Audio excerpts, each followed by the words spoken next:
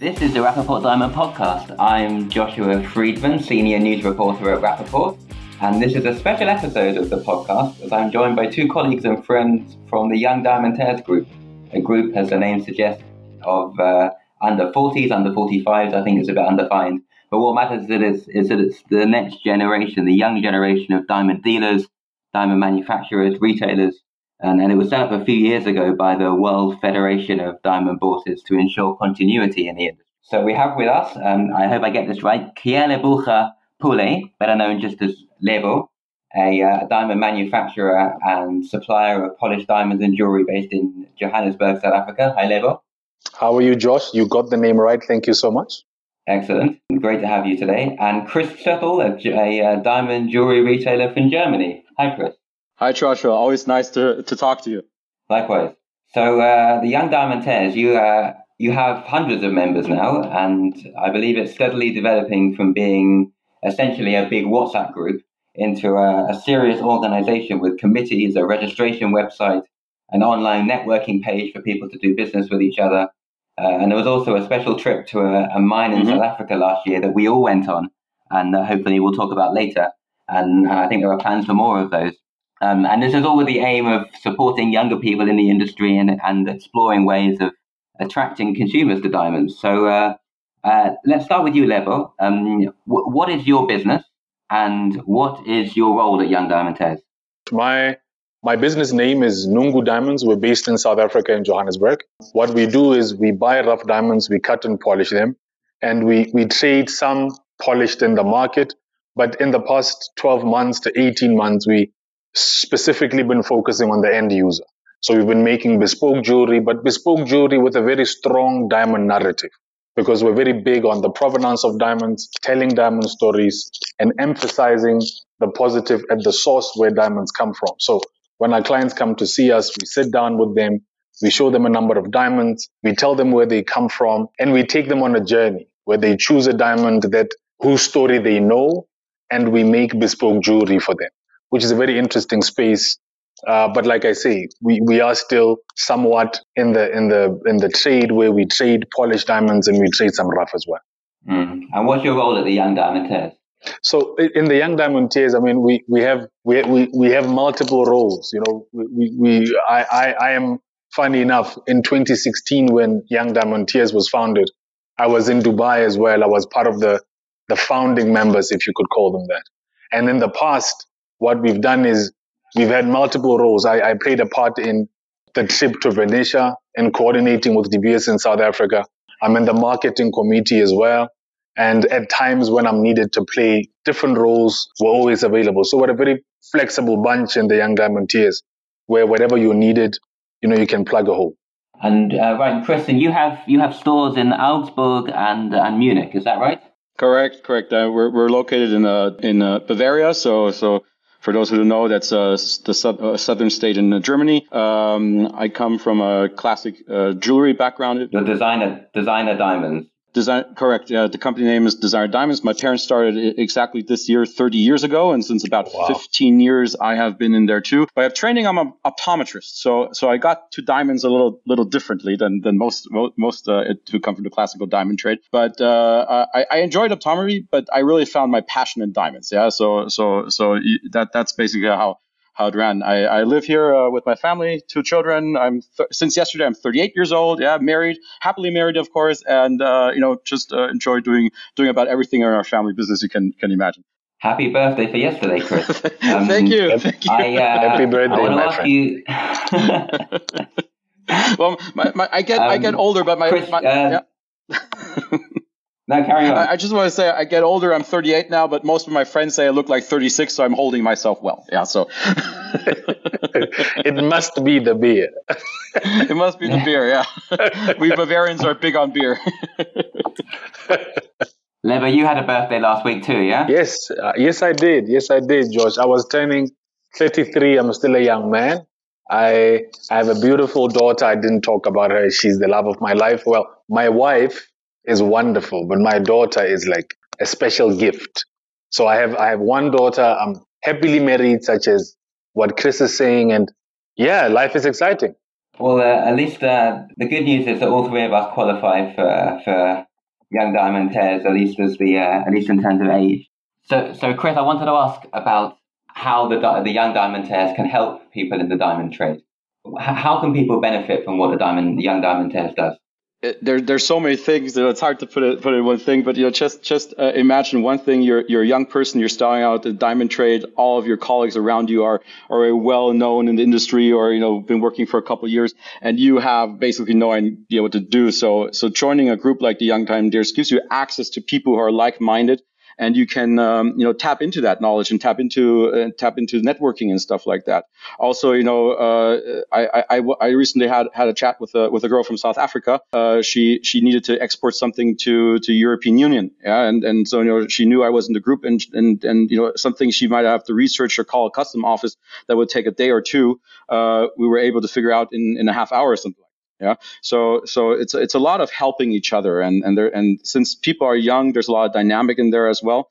Especially with COVID, it gave a lot of support because you always heard what's going on in other parts of the world. How were you able to cope with that? What good ideas were in that situation? What can you maybe implement in your region in that idea? And we did celebrate the one or other birthday on Zoom, right, Lebo? Yeah, we did. Yes, we did. It was fantastic. So we are not just about business. It's also about the human connection that makes us, I think, a great, fantastic group. Yep. Right, and that there's this new networking page on the new Young Diamantaires website that seems quite interesting. It's an opportunity to say who you are, to have a profile of who you are, and then potentially to trade with each other. Correct. So this really has potential as being a pool of people who they have something in common and they can help each other. Correct. Absolutely. Yeah, we our main focus is not being a business buy sell group, if you put it that way. But business, of course, is encouraged. If you're looking for something specific, you can find out within a couple of minutes on the website or through personal connections who has that, who can help you out, and then of course get the goods you need for the customer you have. Right. Pule is a diamond manufacturer, dealer. You're right in the heart of the diamond industry. How would you say that young people view the diamond industry? I mean, it's obviously it has a perception of being quite old-fashioned, dominated generally by older people. How do you view it, and how's your perspective different from the previous generation? I think interestingly for me, Josh, I'm the first generation. So in the diamond trade in my family, there hasn't been anyone else in my family who's been in the diamond business. I've only been in the business now for eight years. So I didn't come in with any preconceptions. I'm somewhat untainted by what is common in the diamond industry. So I think coming in and seeing how things are done, you realize that there's an established way of doing things. And oftentimes, an established way of doing things that was established by people who may not be in the loop in terms of how things are done today. Just as an example, today, social media is very critical in terms of how we sell, how we communicate. Oftentimes, we find that the people who are part of the establishment, if I could call them that, aren't necessarily keen on using social media in terms of promoting their businesses. So there is that difference, but I was fortunate to come in and not necessarily come from a place where things were done in a certain way traditionally, essentially. What I've found in my experience in the diamond trade is that it's often difficult to embrace the new, mainly because most of the guys who are in the trade are much older than myself. Maybe some of them are in their 60s and later in life. And what difficulty comes in is embracing the new way of doing things. Like as I mentioned, in terms of just how we market our businesses on social media, marketing to today's consumer of diamonds is something that over time, and I think Young Diamantaires is a very critical role player in the diamond trade today, in that we are coming in to introduce to the trade, to the establishment, how things are done today, what is relevant today, and what should take the industry into the future. And this is what is also exciting about Young Diamantaires, a group of young people with fresh ideas who are looking to take the industry forward. And we are we've been fortunate to see a high level of acceptance of the Young Diamantaires in the diamond industry as a whole. And we look forward to playing, a greater role moving forward in just taking the industry into the future. Right. The starting point of the Young Diamantaires level was the World Federation of Diamond Balls. Do you see it as a way into the higher echelons there? I mean, could it be that the people we see in the Young Diamantaires now will be running the WFDB in 10, 20 years' time? I would answer that question by saying absolutely, Josh. I think for the sustainability of the diamond industry, that is something that ought to happen. And I think more so now than before, members of the Young Diamantaires must begin to play a role in the decision-making bodies within the diamond industry, so that we begin to inform the establishment of what the future of the diamond industry should look like. And this is not just from a marketing perspective, as I mentioned earlier on, in terms of social media, but in terms of today, people our age are the diamond consumers of today. Now, I'm more likely to be able to have a meeting point in terms of how we think with today's consumer, other than somebody much older. So, in fact, what I believe is that we are a necessity today in terms of playing a role in the decision-making bodies around the world in terms of the diamond industry in general. If I may add, Joshua, I just wanted to add that to if we are up in the higher echelons as you said. I think when it started out, it wasn't perceived like that, but after last World Diamond Congress that we had in September, I think through our presentation there, I think also Joshua, you were part of it, watching in the audience, is that we did make an impact, and that the higher echelons, as we call them, did notice. Okay, listen, there are young, dynamic people that have love and passion for this industry, and that will be one day 50, 60 years old, and in the age of what the WFDB is now. Just that we might be able to already say, what, in 20 years from now we're looking forward to these positions, because we're living in the now and not in the past or anything. So Chris, if you could describe where you would like to see the diamond industry in 20 years' time, what would it look like? I mean, what institutions would there be? How would things look different from how they do now? Well, well, let's say like this: it probably depends on how good the diamond industry plays itself. Yeah, we have the Natural Diamond Council working on it at the moment. We have large retailers that do end consumer marketing, and as long as we keep the public, the end consumers, interested in the love and passion, and of course the product of diamonds, I see a good future. Yeah, Martin Rappaport, your boss, more or less. I was fortunate enough to watch one of his presentations in Antwerp at the anniversary of the Kring. He said one thing we do have going for us is that diamonds or engagement rings or wedding rings is a social contract that has been around for 1,000 years. Yeah, or 2,000 or 3,000. No matter which culture, religion, continent you're from, love, engagement, wedding is something that has been around for a long time and will probably still be around for a long time. It may be in different forms. We see marriage and family structures changing, of course, but the basic idea, I think we can look pretty bright in the future. Yeah. So as long as we don't screw it up. That's all. Right.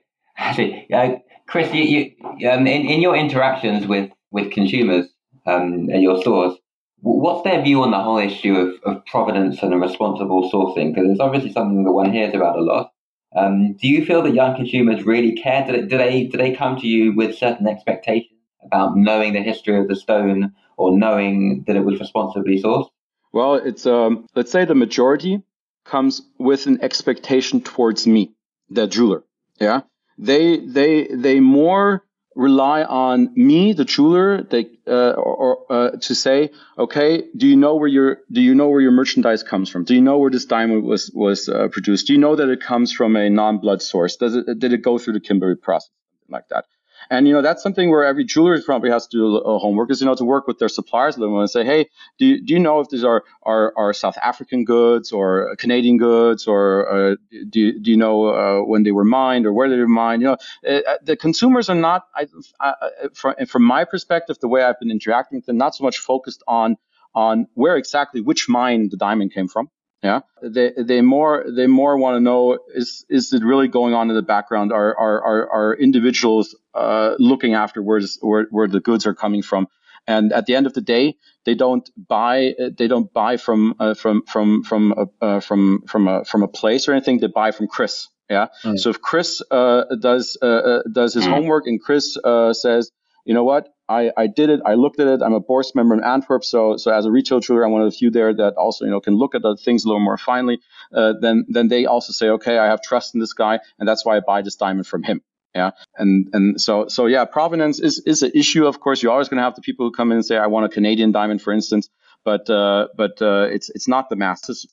Yeah, the masses more want to hear from you that you're doing your homework and you're making sure that wherever you get your merchandise from is fair trade or at least clean, if you put it that way. Right. So Chris, this brings us on to the next thing I wanted to talk about, which is the trip to the Venetia diamond mine in South Africa that all three of us went on last September, organised by De Beers, which owns that mine. And I certainly learned some important things from that trip. One of them being that the Limpopo province in South Africa is stunning, and I'd go back tomorrow if I could. And number two that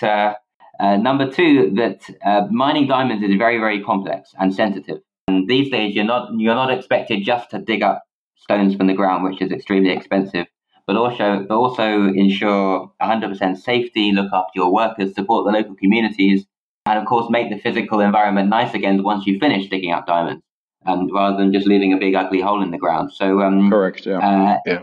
Lebo, what did you learn from the trip? Because I believe that the trip was originally your idea. Thank you so much, Josh, for giving me that much credit about the trip. It was, I would say the trip was an idea that was cultivated, again, Young Diamantaires on our WhatsApp group. We had a conversation about provenance, and we decided we have to not just be talking about it, but we have to see what happens at the source. And when I approached the BS to say, let's have a conversation about potentially going to Venetia, they were more than happy to say, invite young people from around the world that are part of the Young Diamantaires, and let's go see Limpopo. And for me, it was my first time at a mine. And this is speaking as a person who lives in South Africa. And the experience was a mind-blowing one, to see that there are people whose lives are positively impacted by diamond mining and the entire diamond value chain. And it was important. I felt that other people from other parts of the world get to experience this amazing trip, which we had. I mean, it wasn't just about going to the mine, but it was about the entire experience. So the road trip going there and seeing South Africa in that way, and going to the game lodge when we were done, and all of that. When you go back, like what Chris did, when you go back to Germany and you've experienced South Africa in that way, your perception of where diamonds come from completely changed. And it is informed by fact. You're not just seeing a video that De Beers has produced that shows a school being built. You actually went to the school and you got to see it. So for me, it was life-changing. It was incredible spending time with other young people from around the world who were in the diamond industry as well. We got to share experiences, and we got to decide that these stories are worth telling, and they're not just stories, for the sake of, you're not just telling them for the sake of telling them. You're trying to show how diamonds ought to be viewed in relation particularly to the continent of Africa, where the perception has always been blood diamonds, Sierra Leone, Leonardo DiCaprio, the movie ruined the perception of diamonds.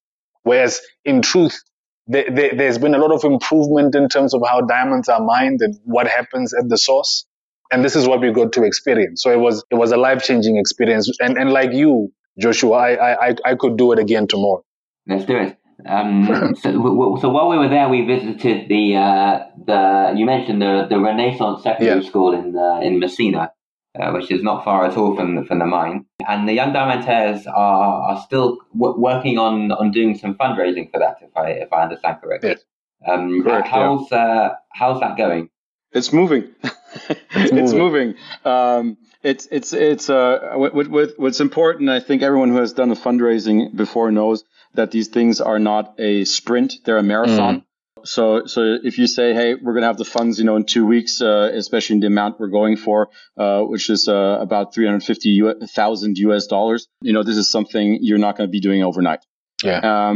But we were already able to raise roughly $30,000 of that amount already, and we have a lot of big companies that are lined up who would like to help us. If you are a larger company listening and would like to contribute to our cause, please go ahead and contact us at ydts.org. I would really love that. Absolutely. And we can get this project done. But yeah, we're in the middle of the whole thing yet, and thankfully it's moving. And just to add to what Chris is saying, it's a passion project for the Young Diamantaires. I mean, we saw a need, and we want to respond positively, and we want to show that we're not just talking about diamonds doing good. We also want to play a part in ensuring that diamonds do good at the source, and not just at the source. In fact, wherever diamond trading happens, there are many other companies around the world that donate to fundraising initiatives, and we want to invite, like what Chris is saying now, whoever else is listening to back us on this. It's going to be exciting to see this kitchen being built, And one of the things that we were talking about was how fantastic, Chris, would it be to see people within Messina, where the school is, being employed in the building process.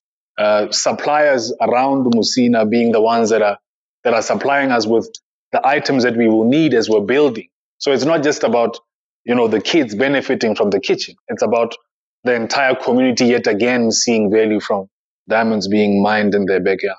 And that you can say that kind of. And the context is that this. And the context is that this school is so to speak, in the shadow of the Venetia mine, and it's one of the schools that De Beers support in the area. Yeah, correct.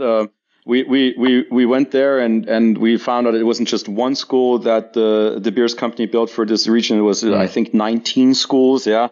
So that this is also a big project. Making sure 19 schools are running the whole time. And what when it came down, Lebo was saying it before with Leonardo DiCaprio and the whole blood diamond movie and stuff like that. A lot of times you hear arguments, especially coming from the far right, lab grown diamond producers, saying it steals resources. There's child labor involved and all this stuff. But the truth is there's no child labor involved. No. We built the schools, or De Beers builds the schools for the children of the laborers, for the miners. So there's a lot there's a lot good done with a lot of people, and especially also a lot of diamond dealers forget is that we're not just dealing in a commodity here. Yeah? We're dealing in something that affects the lives of so many, from the time it comes out of the ground and the miner who gets paid through this, till the jewelry store who sells it to the end consumer, maybe for a fantastic engagement ring where she's going to get a proposal for. These are emotions that come with a diamond that go in all spectrums of life, and that are a lot of times sadly forgotten, let's say. Yeah, but that's also what the Young Diamantaires are here for, to bring this story back to life. Yeah, so we want to tell this story again, and I think we're on a good path for this. We absolutely are. Right, Chris, you're obviously based in Germany, right in the middle of Europe, which has seen a few difficult weeks in terms of the spread of the coronavirus, and there's been some lockdowns in the region. How would you say? How have you seen that affect? Consumer sales in the last few weeks? It's an oddity that has been going on. You don't necessarily see more sales, but you do see higher value sales. Yeah. My theory behind it is that people have more money to spend on items like these compared to going on vacation, traveling, which is usually very expensive, and you just can't do at the moment. So you're like instead of buying 2 plane tickets to Bali and doing a proposal there, you just buy a larger diamond for the engagement ring and spend it on that. Yeah. So at the moment, I can't really complain. It always can be better, but it's not going terribly bad for us. And if I talk to a lot of retail jewelers from around the world, I have good connections to. They basically tell me the same. We don't know, however, how is this going to be in a year from now? That's going to be the big question. Are we all still going to be doing well like now, or will the economy and everything crash? That's the big question in the room. And Lebo, I read that your sales grew 60% during the lockdown. Is that true? I keep trying to create context every time I answer this question to say, so during the lockdown period, the hard lockdown period, we had no sales. Every other business was on lockdown, so we weren't selling anything. But as of the beginning of June, when we went to level 4 in South Africa, which is the relaxed regulations, we saw an increase in our sales, and this was as a result of the marketing that we had done prior to the hard lockdown. And I think in just tying everything together to say, when people are stuck in their homes, not able to go anywhere, they're on their phones and they're watching TV. If the content that they're seeing is such that we're talking about diamonds in a positive light, we're promoting diamonds, we're intentionally marketing diamonds as an alternative to traveling, because we're going through a lockdown, nobody's able to travel, people are most likely going to buy diamonds. And this is what has increased our sales. We've been very active on social media. We took part in a very big wedding special in South Africa.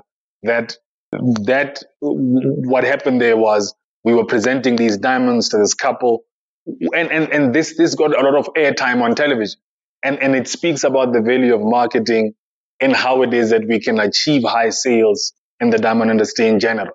That marketing is everything. It doesn't just happen in a vacuum. There had to be effort put in before.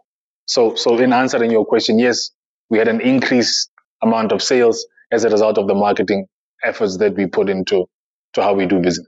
Right. Great.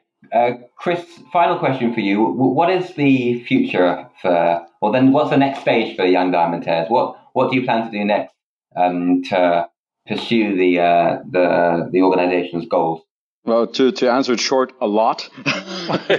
We have a lot going on. We had so many plans for this year. Like we started doing cool physical meetups. So in Antwerp, we had a New Year's get together where we had a beer tour around the city. Then we started off with a one time a month breakfast at one of the bourses in Antwerp.